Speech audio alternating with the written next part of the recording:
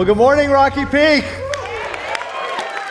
Great to see you. You beat the rain. Good job. You got here early. It was so beautiful coming in today. My name's Michael, and I'm one of the pastors. I'm just curious. Are you all ready for Christmas? You ready to go? Yeah, no. Some of you are like, no, I am not ready. I am like on Myers-Briggs. I'm a perceiver, right? I can see you, and you're like, I don't get energized until 2 days before Christmas. And so I just feel the juice is starting up right now. I've got 25 people to buy for. And, some of you out there, I can see you right there. In fact, you're going to have a hard time concentrating today because you're already thinking now of what you're going to do after church or where you're going to hit and so on. But remember, this is about Jesus and his birthday. So let's focus in. Anyway, we're going to go into our time of teaching right now. And so inside your program is a green and white message note sheet. I realize if you're here every week, you know that. But if you're brand new, this may be news to you, and you'll definitely want to have that to follow along today. So if you're ready to go, I'm ready to jump in. You guys ready to go? Okay, let's pray. God, we're just excited to be here in your place at this season of the year where we celebrate the time when you became one of us, that we might become like you. And so, Lord, we pray that today as we look into your word, as we explore kind of these kingdom prophecies and we see how you are sort of the ultimate prophet, priest, or king, we pray that today that you would help us to understand what it means to be part of the ultimate kingdom. We pray it in your name, and everyone said, Amen. Amen. Well, our story starts today. It's a Sunday afternoon. It's kind of a cool day. It's actually in the early spring. And they're at elevation. They're in the low mountains.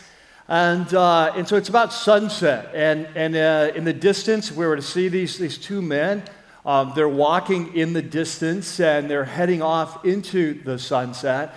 And if we were to draw closer to them, we may begin to pick up from their body language that something is not quite right. And honestly, if we could zero in, kind of be a fly on the wall, so to speak, and listen to their conversation, it becomes clear quickly that these two men are depressed. They're discouraged. In fact, if you were to talk to them, they might use the word devastated. All their lives, they've been waiting for this weekend, what they thought was going to happen. They really believed that this week their ship was going to finally come in, but it was not meant to be. And with a suddenness and a violence that they never saw coming, the blow hit, and they're both devastated. They don't know what to do. Their heads are hanging, and as they're walking along, they're wondering what this means, what their future is, and they're completely discouraged. Little do they know that around the corner, around the bend, their life is about to change again.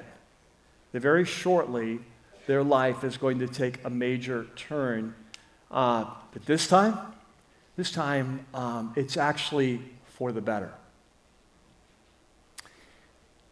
Well, today, this is Christmas weekend.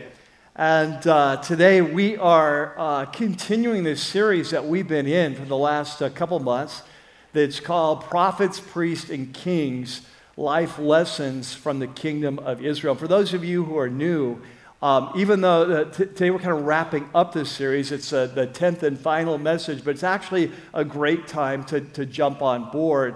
But just a little bit of backstory about this series. What we've been doing in this series is going back in time to what we have called the Kingdom Era of Israel. It's a season in the history of Israel that lasts about 400 years. It starts with the rise of the very first king. His name is King Saul, about 1,000 years before Jesus is born. And that Kingdom Era is going to last a little over 4 centuries. Until the final destruction of the capital of the kingdom, the city of Jerusalem, in 586, when a man named King Zedekiah is king, and the nation is completely destroyed and taken into exile.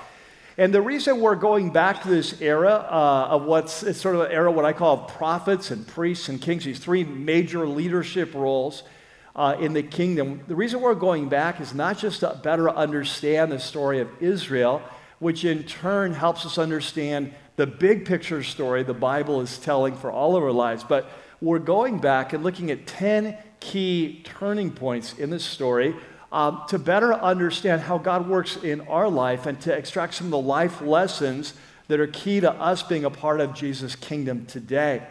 And so today, being Christmas weekend, we're going to go back and look at one of the amazing prophecies that comes from the kingdom era. And I'm going to see how that prophecy is fulfilled in the distant future. But before we do, we're going to need some background as normal. So there in your note sheet, you have a section that's called Micah's Prophecy, the Backstory. So if you have your Bible, you want to start looking up Micah chapter 5. Now, this may be a challenge in and of itself. Remember back in the days when we used maps? You remember that? Some of you are old enough to remember that. Yeah. And remember, if you're a married couple, you remember how this worked, that the husband always said, I don't need a map. I know where I'm going. And finally, after being lost forever, he would finally admit defeat and would surrender, turn to his wife in a low-key tone and say, well, maybe that map would be helpful. The reason I mention is that for some of you, you've never seen the territory of Micah, and you might need to wave the white flag and go to the table of contents right now. Just find it. Of course, if you have an app, you can just start looking and punching and you'll be okay. But I'm giving you some headway. I'm kind of wasting some time right now, just because when we get there in about 5 minutes, I want you to be ready. So let me give you some backstory. If you were here last week, we watched as the kingdom of Israel came to an end with the final destruction of the city of Jerusalem in 586. It led to the last stage of the exile into Babylon. Now, this was not unforeseen. As we've seen throughout this series, many of the prophets, Isaiah, Jeremiah, Ezekiel, many of them had predicted the downfall of the city of Jerusalem because of the sin of the nation. They predicted the exile. But these prophets also, many of them prophesied that one day, down in the distant future, that God would, because of his amazing love for his people, in spite of their sin, that he would bring them back to the land. And not only bring them back to the land, but he would forgive their sin that had led them into rebellion, that he would enter into a new covenant with them. Do you remember that? We've learned that in the series of Jeremiah 31. I'll enter into a new covenant. I'll write my laws on your heart and I'll forgive your sins. We saw it in Ezekiel 16. Remember the message we did in Ezekiel where he talked about, he used the parable of Israel being the peasant and then the princess and the prostitute. Like who could forget that message? But anyway, we've seen this in Ezekiel 16, that God said he'd bring this prostitute back to him and he would enter into an everlasting covenant. And then later in Ezekiel 36, we looked at the passage that said that I'll bring them back and I'll wash their sins and I will write my law on their, not just write on their heart, but pour my spirit out upon them and I will move them to do my will. And so the prophets had predicted that one day God would bring the nation back, that he would forgive their sins, that he would renew his covenant, that he would pour his spirit out.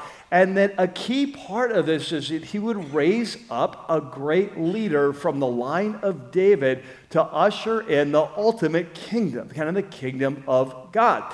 And so as a result of that, and so today we're going to look at one of those prophecies. And we're going to look at one of those prophecies from the prophet named Micah. Now, Micah is not a household name, but he lived at the same time. He was a contemporary of the prophet Isaiah. So we're looking at about the year, let's just pick a year, 700 BC, about 700 years before Jesus, over 100 years before the final destruction of the city. And so now I've stalled as long as possible. So Micah chapter 5, here we go. If you're not there yet, you don't deserve it. All right. In Micah chapter, Merry Christmas. Yes. In Micah chapter 5 and verse 1, Micah looks off into the future and he speaks to the city of Jerusalem, the capital. Now remember, this is like over 100 years before the final siege of Jerusalem. But he looks out, he says, marshal your troops now, city of troops, talking about Jerusalem, for a siege is laid against us. So as he looks in the future, he can see a day where he sees a siege coming against the capital city. And they will strike Israel's ruler on the cheek with a rod. So this invading army will humble the king of Israel. Striking them on the cheek with a rod was a way of saying in the kind of ancient Near East, it was a sign of disrespect, of humiliation. So Jerusalem's going to be under siege. The ruler is going to be humiliated, but this is not the end of the story. He says, but you, Bethlehem, and then he says, Bethlehem Ephrathah, which we're not sure if that was just an alternate name for Bethlehem or it was the region where Bethlehem lay, though you are small among the clans of Judah. So Bethlehem is only about 5 or 6 miles from Jerusalem. And at the time, it was a very small village, right? So he says, but you, Bethlehem Ephrathah, even though you are small among the clans of the tribe of Judah, out of you one will come for me who will be a what? A ruler over Israel. Now, if you are living at the time of Micah, when he gives this prophecy, the very mention of Bethlehem is going to ring a bell. Because 300 years before, the greatest king in Israel's history had come from the town of Bethlehem. So when you say Bethlehem, it just kind of like all these associations of the great king. So what Micah is saying is, hey, there's a time of siege coming. The city of Jerusalem is going to be humbled. The king is going to be humbled. But this is not the end of our story, that at some point in the future, a great ruler is going to come, just like David did, from the little village of Bethlehem.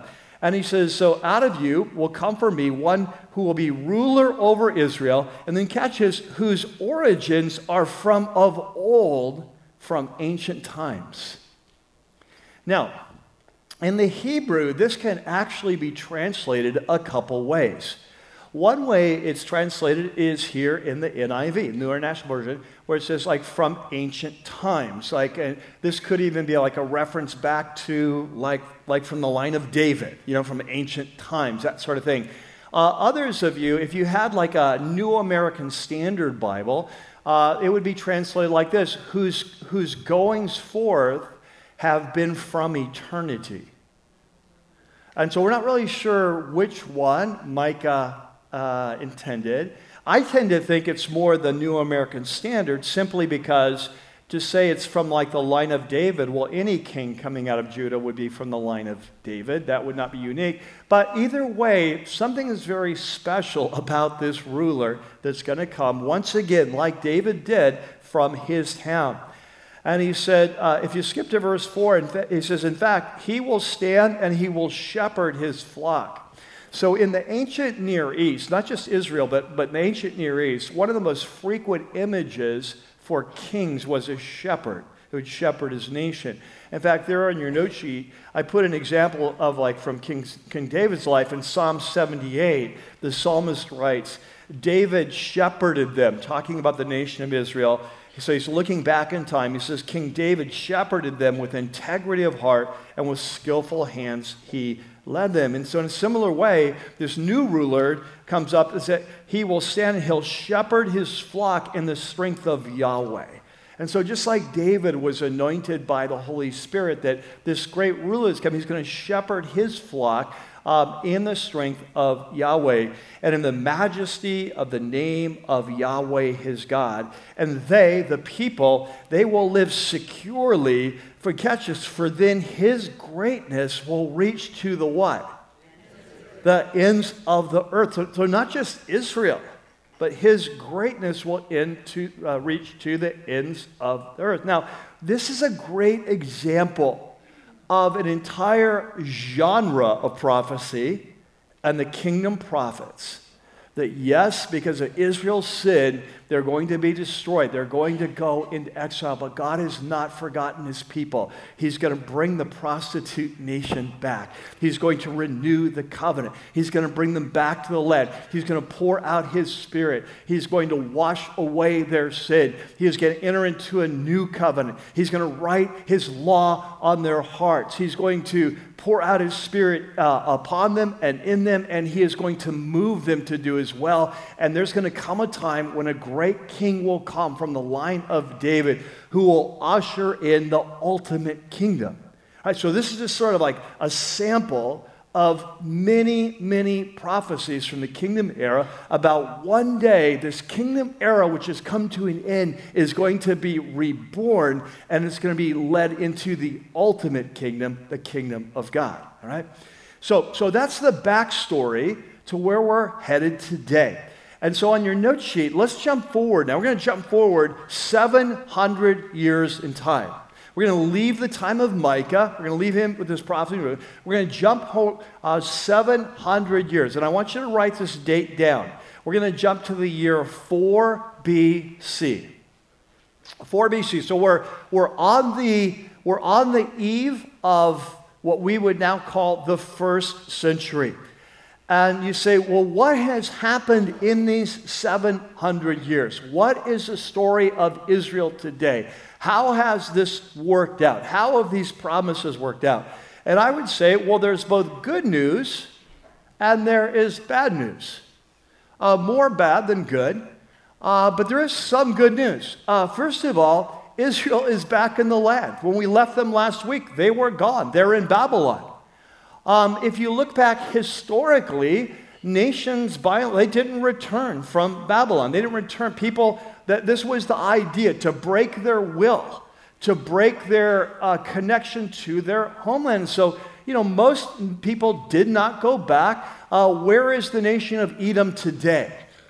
Where is the nation of Ammon today? Right? It's like people, but when we come in 4 BC, we've got the nation of Israel still. They're still there. They're back in the land. We call them the Jews now because it's just Judah, the tribe of Judah that went away, and they came back. And so now Israel are known as Jews, but they're back in the land. And so that's a positive.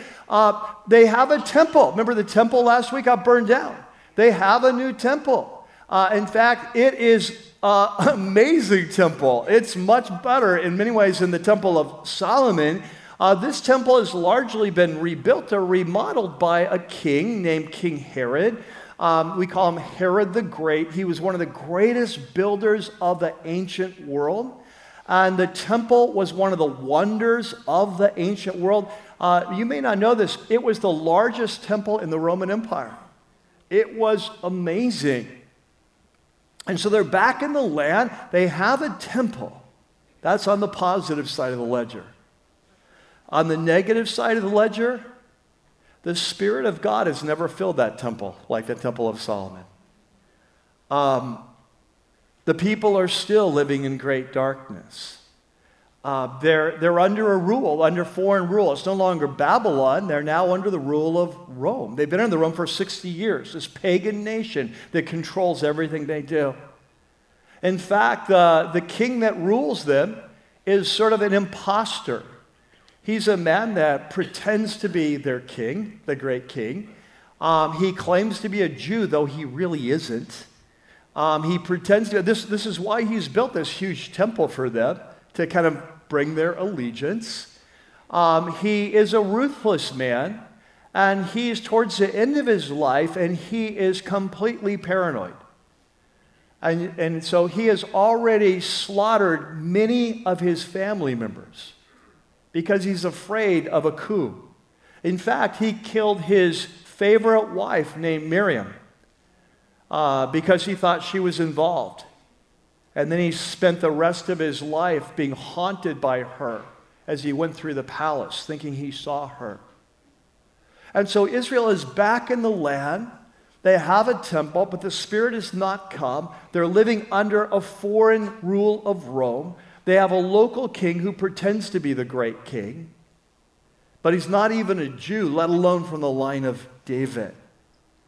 And there is no hope on the horizon. There's no suggestion that things are about to change. And so that's where we are, the start of the New Testament.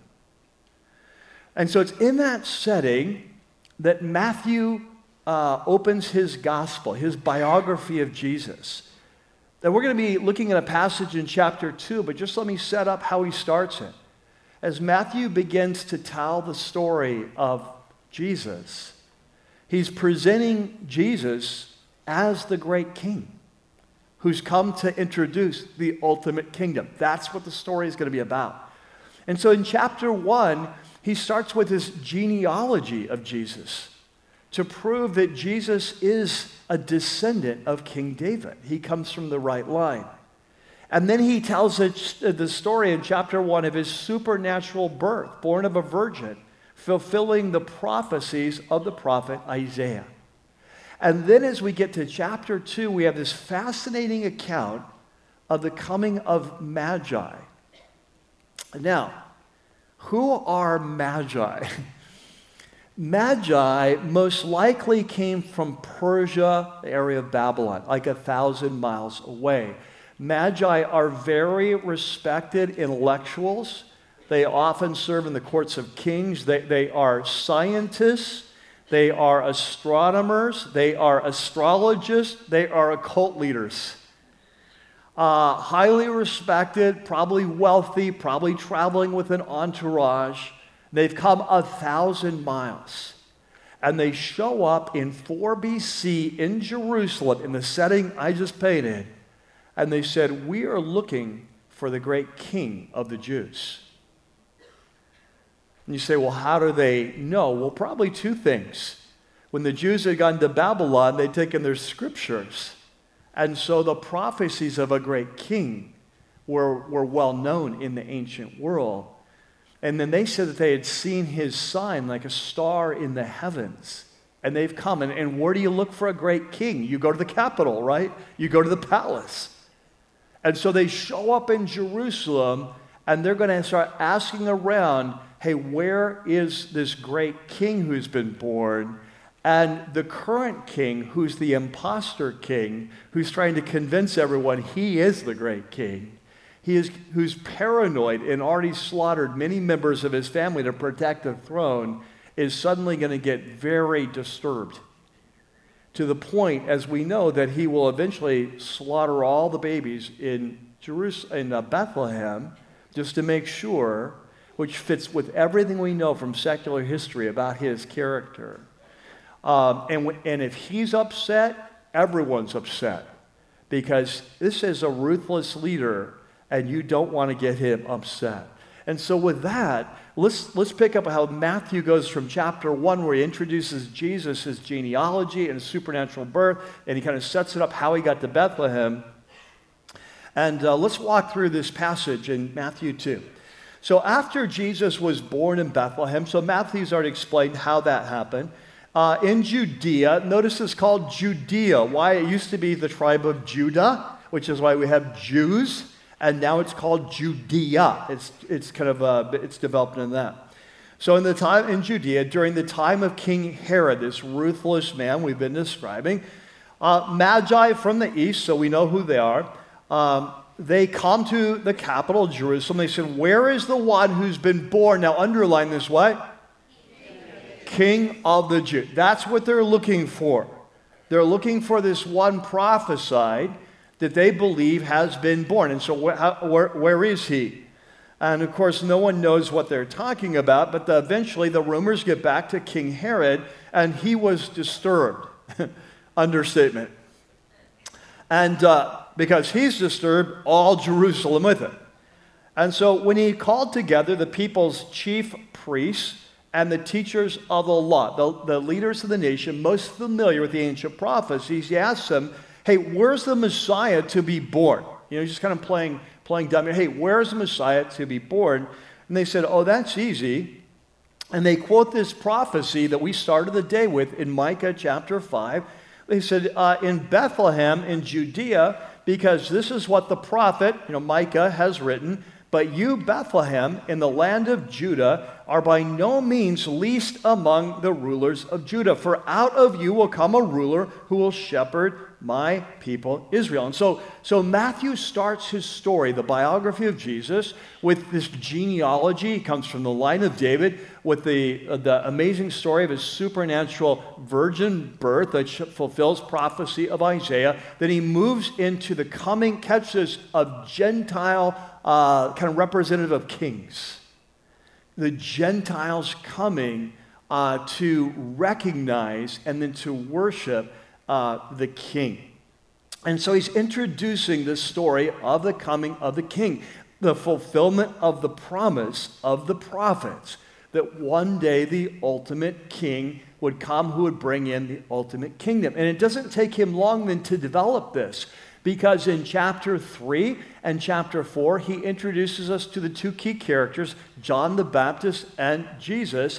And of course, their message that they share, the same message, was that the kingdom of the heavens, or as the kingdom is coming from the heavens, the kingdom of God that's been promised, it's very near. The time has come. In fact, in Mark's gospel, this is how he summarizes the message of Jesus there in your note sheet. So Jesus went into Galilee. This is right after John the Baptist was killed.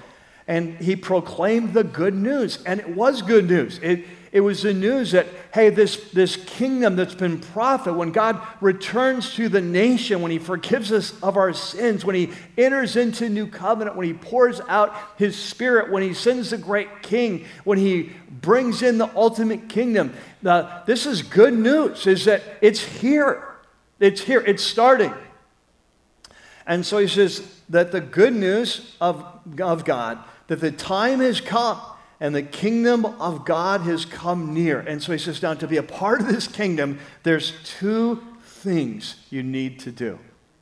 Right? What's the first one? Repent. Right? Literally change the way you think.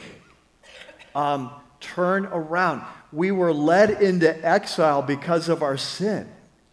We didn't listen to the prophets. We didn't listen to the priests. Our kings were not righteous. And so if we're going to be part of this new kingdom, that we have to repent and do life differently we did in the old kingdom that led to exile. And he said the second thing you need to do is what? Believe. Yeah. Jesus says, believe what I'm telling you. That it's really happening. And that what I'm telling you is really true. And of course, he goes on, and follow me because I will lead you into that kingdom. So turn from your old life, come under the leadership of Yahweh. Don't do life like we did in the past. Come under his leadership. Trust me, follow me. I will lead you into that kingdom. That's how the message starts. And so what we're going to see today is that Jesus has come to bring the ultimate kingdom. And that in the process, he is going to fulfill this role of these three powerful leaders in the kingdom era. So if you've been here in this series, you know that there was three powerful leadership roles in the nation of Israel. They had different responsibilities, but three important roles. There were prophets, there were priests, and there were kings.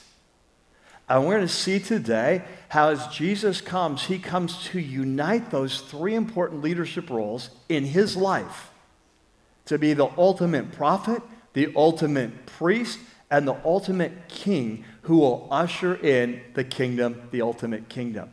And so there in your note sheet, you have a section that is called the ultimate kingdom, prophet, priest, and king. We're going to take some time, break this down, kind of educational moment, if you will.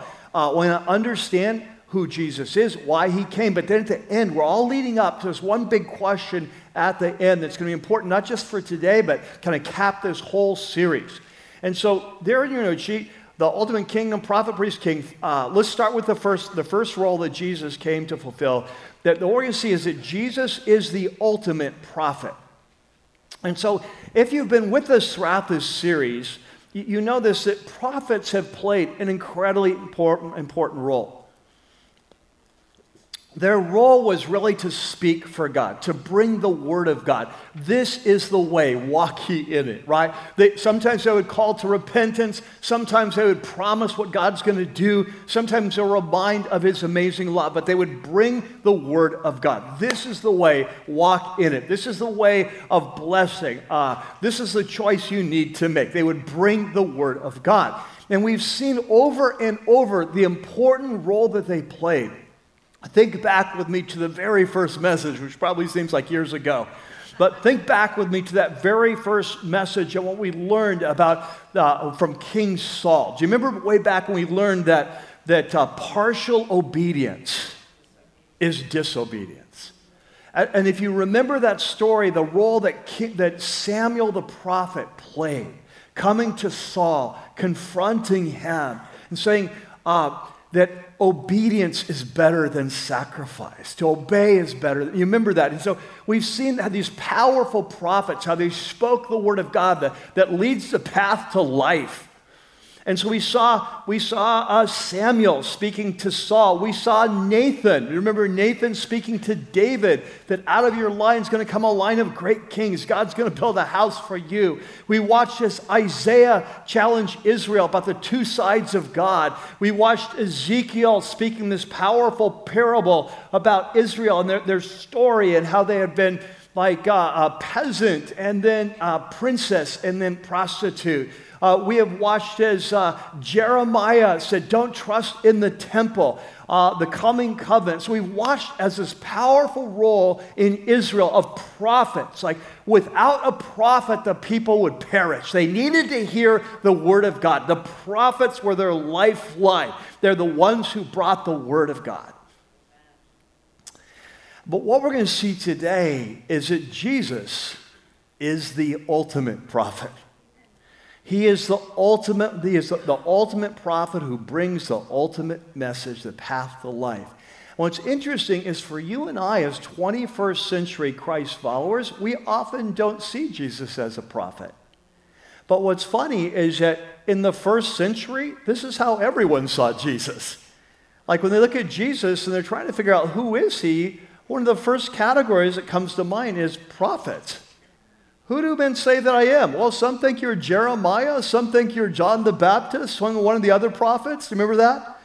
In fact, today we started the day with this amazing story about these two men who were on this road, kind of dusty road in the distance. They're walking into the sunset. You can tell from their body language they're depressed. That certain events have happened in the last few days that have blown their minds. They never saw them coming, the violence, and they thought their ship was coming in after a lifetime of hope. Some of you may have recognized the story, but this is a story that comes from Luke 24, the very last chapter of Luke's biography of Jesus. The story happens on the day of the resurrection. So Jesus resurrects that morning. It's a story of two men who were his disciples. They didn't know he was raised from the dead. And so they're super depressed because they thought Jesus was going to bring the kingdom of God. They thought he was going to bring the ultimate kingdom. And now he's been killed by the very nation that they thought he would overthrow. And they're completely depressed and they're walking along. So what they don't know is as they go around a bend in the road, there's another traveler there who's going to join them. And it turns out it's Jesus, but they're prevented from recognizing him. And so he's just doing sort of the Columbo Messiah thing. You know, he's just I love this. He's just kind of going like, hey guys, how you doing? You look like you're a little down. What's up? And they're like, what? You're the only one in Israel? It's like Passover. We got hundreds of thousands of people here. It's front page news. Aren't you on Instagram? I mean, Jesus of Nazareth, you know, we thought he was the one. He was going to usher in the ultimate kingdom. And then he got killed and we're just bummed. But I want you to see what they said. It says, so one of them named Cleopas asked him, hey, are you the only one visiting Jerusalem? Like, what are you, a yokel? Who does not know the things that happened here these last few days? And Jesus is just like doing the Columbo thing. Hey, what things? Like, I don't know. And this is really funny. You know, they start telling about himself. And so they said, what things? They said, well, about Jesus of Nazareth. Then remember, he is Jesus of Nazareth, right? So, well, about Jesus, he's like, well, what? Well, what about Jesus? And then it says, well, he was a what? He was a prophet. Like in their minds, like he's a prophet. He's like Elijah. He's like Elisha, who raised people from the dead and did miracles. It's the only category that they had from him. He's a prophet. And he was powerful in word, his teaching, but also in deed, his miracles before God and all the people. But the bummer is the chief priests and our rulers, they handed him over to be sentenced to death, and they killed him. They crucified him. But we'd hoped that he was the one who was going to redeem Israel. He was going to bring in the ultimate kingdom. He was going to rescue us. And now he's dead. But what I want you to catch is they saw him as what? A prophet.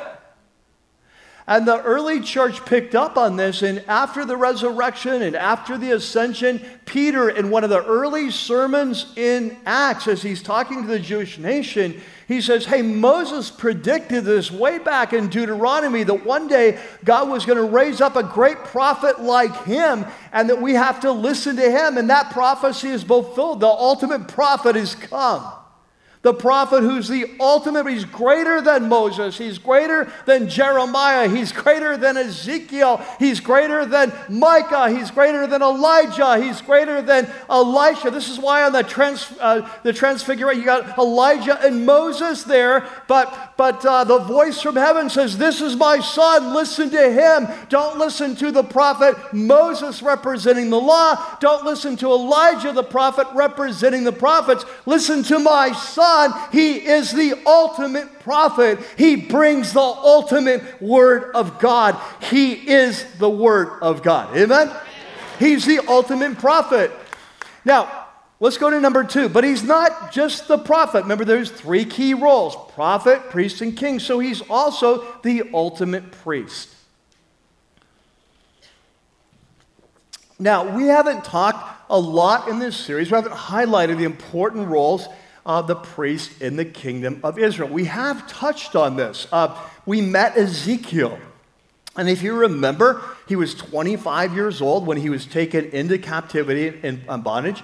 We were told that he was from the priestly line of Zadok, a very high, very valued, kind of one of the top lines of priestly line of Zadok. But we don't know if he actually operated as a priest, but he definitely has a priestly mindset, and you see this in his prophecies, right? So we met Ezekiel. If you were here the week that Dre taught on King Josiah, you may remember this. One of the key characters in that story was the high priest.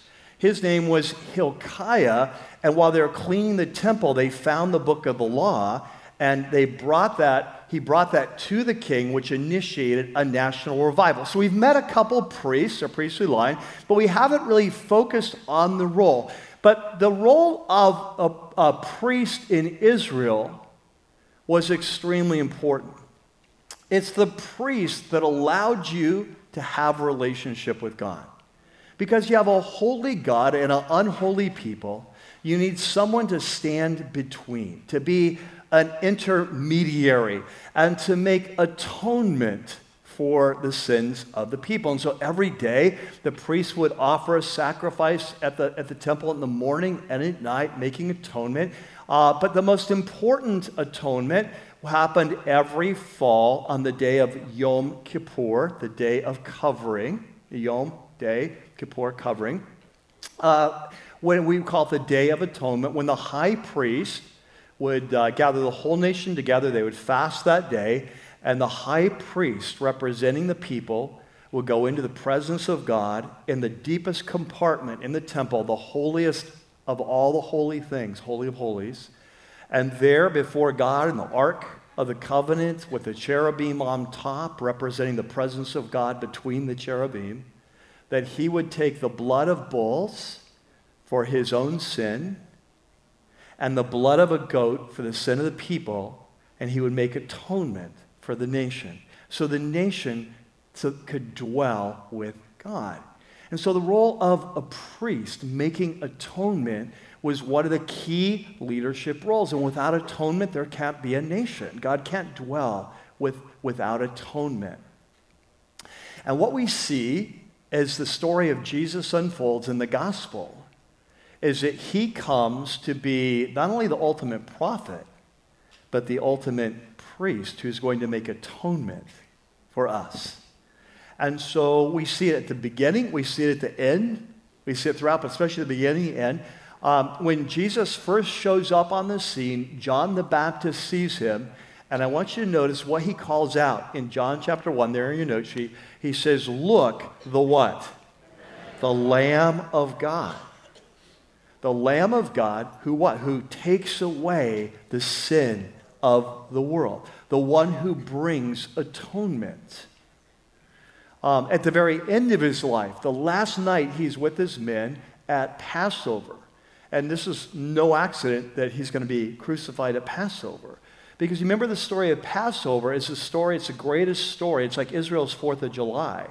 It's like how they became a nation. You remember that after being slaves in Egypt, that there's a series of plagues, and the last one that forces Pharaoh's hands, that frees them, is the plague that where the death of the firstborn son, or the firstborn male of animal and people throughout the land of Egypt. But God comes to Israel, and he says the angel of death will be passing over, and so you need to take the blood of a lamb, 1 year old, no defects, no broken bones. You need to slaughter that lamb.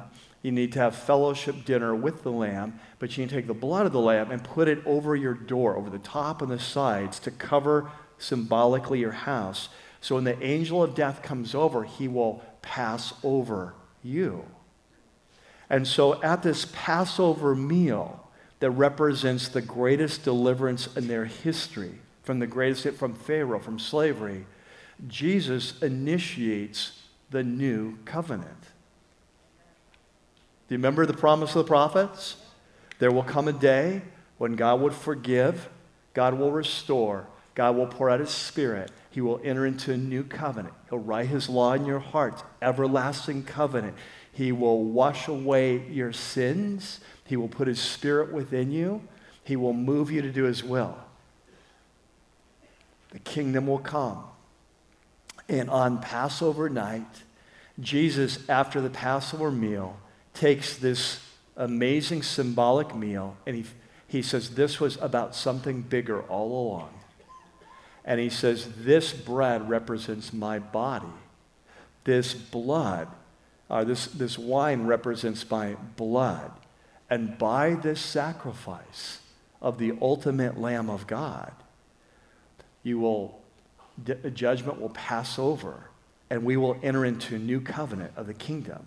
And so there on your note sheet, he says after the supper, Passover, he took the cup, and he said, this cup is the new covenant. That's Jeremiah 31 language, is the new covenant in my blood, which is poured out for you. The kingdom is coming.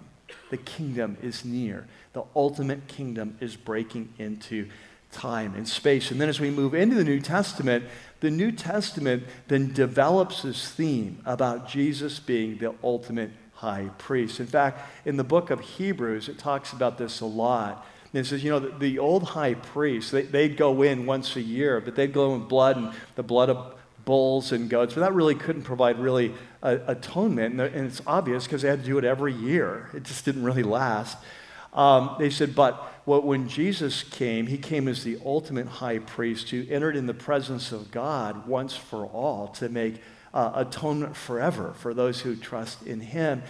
And he said, this is why Jesus had to become one of us, a human being, so he could understand us and be an effective high priest. Because in the old days, the high priest could represent the people because he understood what it was like to be human. He understood what it was like to struggle. He understood human weakness and frailty, and so he could really relate to us and represent us. He said, this is why Jesus had to become our high priest, a human, not just to make atonement, but also to relate to us. And so Jesus is our high priest. He knows what it is to be hungry. He knows what it is to be poor. He understands what it's like to be homeless. He had no place to lay his head. He understands what it's like to be betrayed.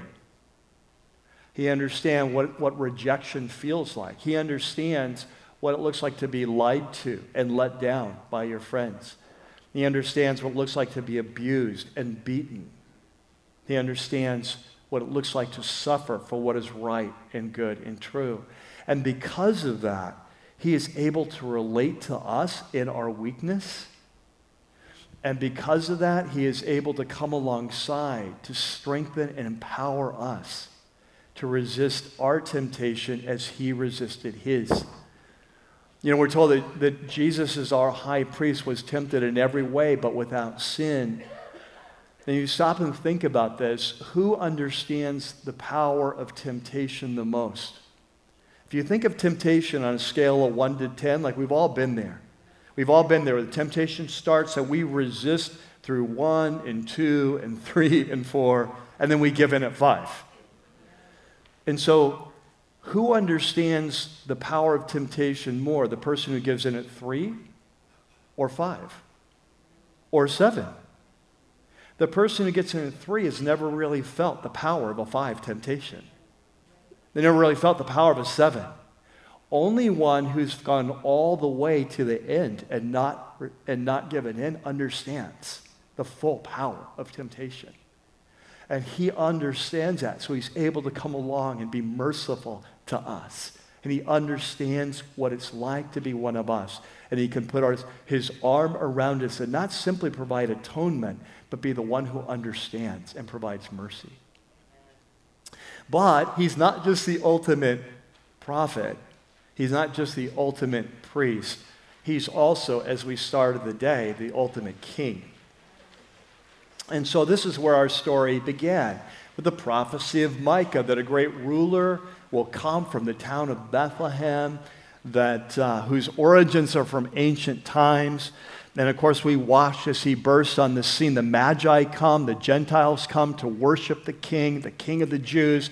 Matthew starts the story, and then when Jesus comes, this is his message that the long-promised kingdom, it's here. Trust me, turn to God. I'm ushering. So this is how his story begins. His ministry begins with this announcement of a kingdom, but it ends as well with the accusation that he's the king. Because when the Jewish leaders arrested him and they took him to Pilate, this was their accusation, that he claims to be king.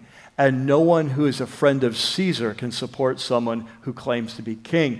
And so they bring him before Pilate, and Pilate says, hey, what's the story? This is what they're saying about you. What do you say for yourself? Are you claiming to be king?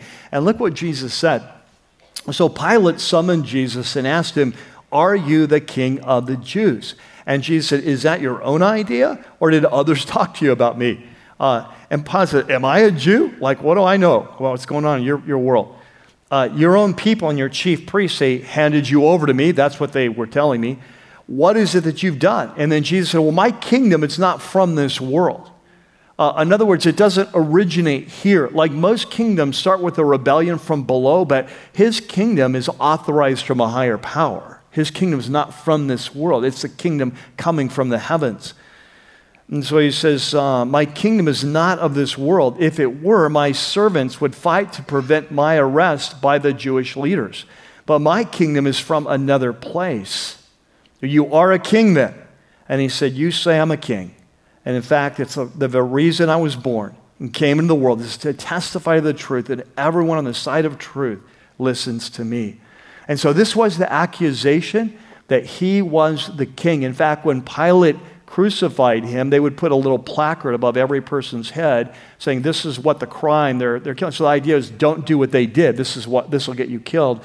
And the placard he put above his head in 3 languages, so everyone at the crossroads could see it, Aramaic and Latin and Greek. And he says, this is the King of the Jews. And the irony is what Pilate meant as kind of satire and a mocking satire. Hey, this is what a king of the Jews looks like. The fact of the matter is, he got it exactly right. Because after his death and resurrection, Jesus is going to ascend to the right hand of the Father, and the Father, according to Psalm 2, is going to sit at my right hand until I make all your enemies a footstool for your feet. He was crowned king over the universe. And so King Jesus rules. He rules today. This is why we say Jesus is Lord. We don't say Jesus will be Lord. He is Lord. And right now, that is not obvious. But there'll come a time when he is revealed, and he will be revealed in power. And at that time, every knee will bow, every tongue will confess. When Jesus, as is said in the book of Revelation, he takes his power and begins to show his reign. Right? And so we see today that Jesus comes to unite these three critical leadership roles in the kingdom of Israel. He comes to be the ultimate prophet who speaks for God and brings us the message. He comes to be the ultimate high priest who makes atonement and to service. And he's the one who comes to be the ultimate king to lead us into the kingdom. Okay, so that's a setup. I've just set you up. All right? Everything we've done is setting you up for what happens right now on Christmas weekend, right? Now you're up to speed. Now you're educated. Now you understand. And now you're ready for the question. So here we go. There on your note sheet. One final question, not only for today, but for the whole series. This is the ultimate question. Prophet and priests and kings, the ultimate question. Now, this may seem like a simple question on the surface, but I promise you it'll get more complex as we go along. So the question goes like this: who is Jesus to you? We've seen today who Jesus is, the ultimate prophet, the ultimate high priest, the ultimate king. Who is Jesus to you? Now, let me break this down and tell you what I mean. For some people, Jesus is a prophet. You probably know people in your life like this. You may be like this, but he's a prophet. As they look at the teaching of Jesus, they find it very compelling. Love God, love people, turn the other cheek, love your enemy. And we see Jesus as a prophet. And so we look at Jesus as a prophet, and we would say at some level that he's inspired by God. We might say he's inspired. He's like a Buddha. He's like a Confucius. He's like a Muhammad. He's one of the great prophets of our race who brings certain truths of God. But for us, he's not our high priest. We don't feel any need for atonement in our lives.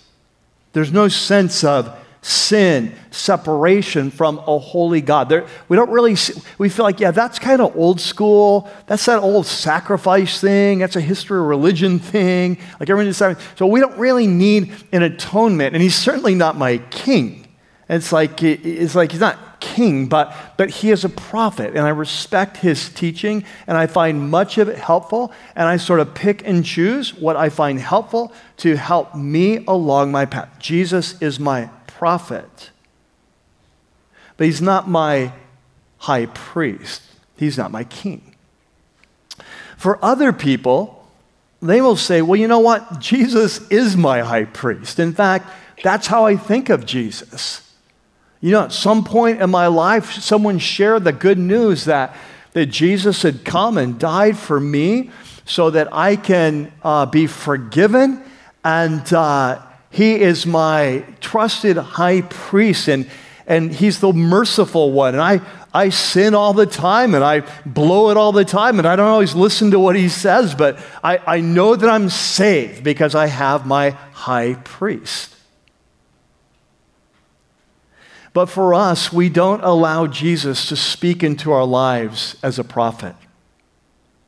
We don't allow him to do what prophets do, which is to come into our lives and mess with us and to say, this is wrong and this needs to go. And if you don't go, judgment is coming. We don't allow him to come and say, repent, for the kingdom of heaven is hand. We're big on the believe. We're not big on the repent. And so for us, Jesus is our high priest.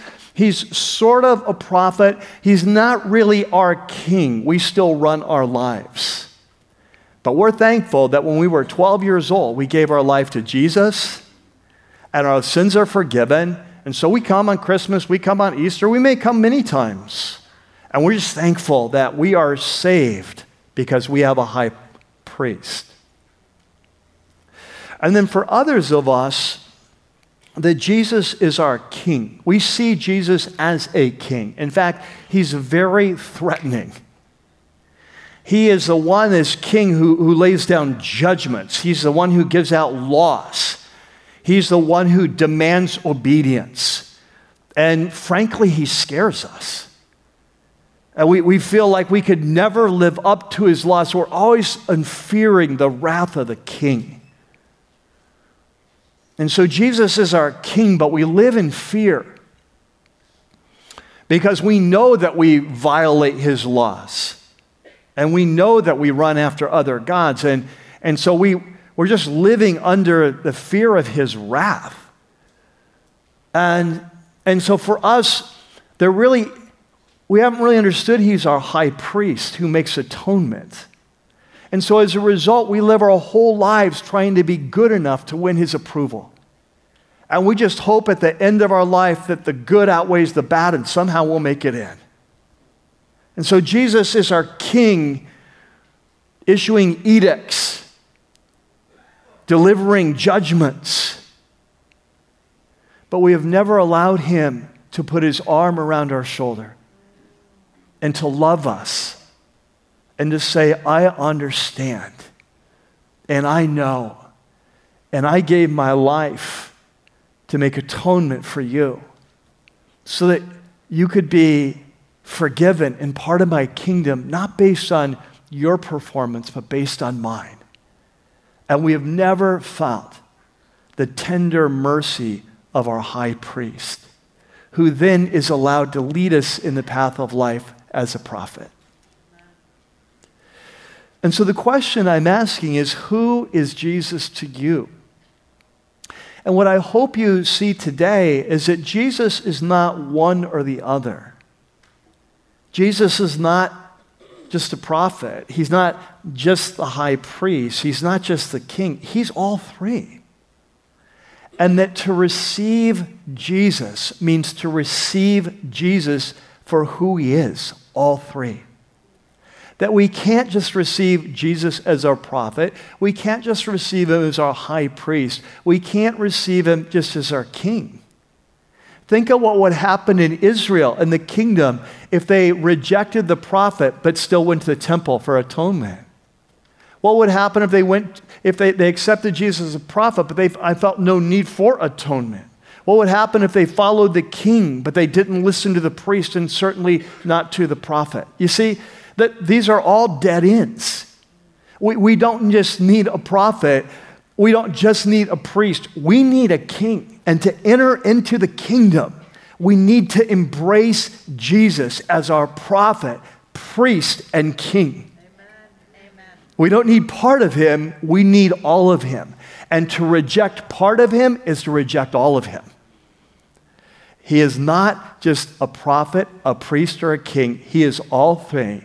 He is the ultimate prophet who speaks the word of God and leads us to life. He's the ultimate priest who makes atonement and strengthens and encourages us, empowers us to be who we're created to be. And he is our king that leads us to life. Amen? Amen. Let's pray together. And Father, we thank you on this Christmas weekend as we come to worship you. We come to worship you not just as prophet, not just as priest, not just as king, but as the ultimate prophet, priest, king.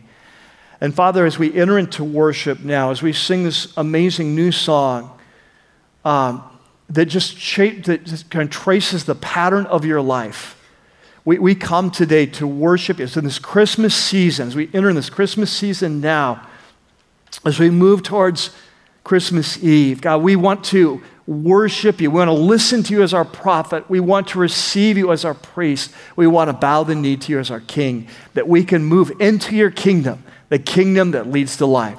And so as we worship you now, as we bring our tithes, our gifts, our offerings, would you use this to build a place where the message of your true identity goes out loud and clear?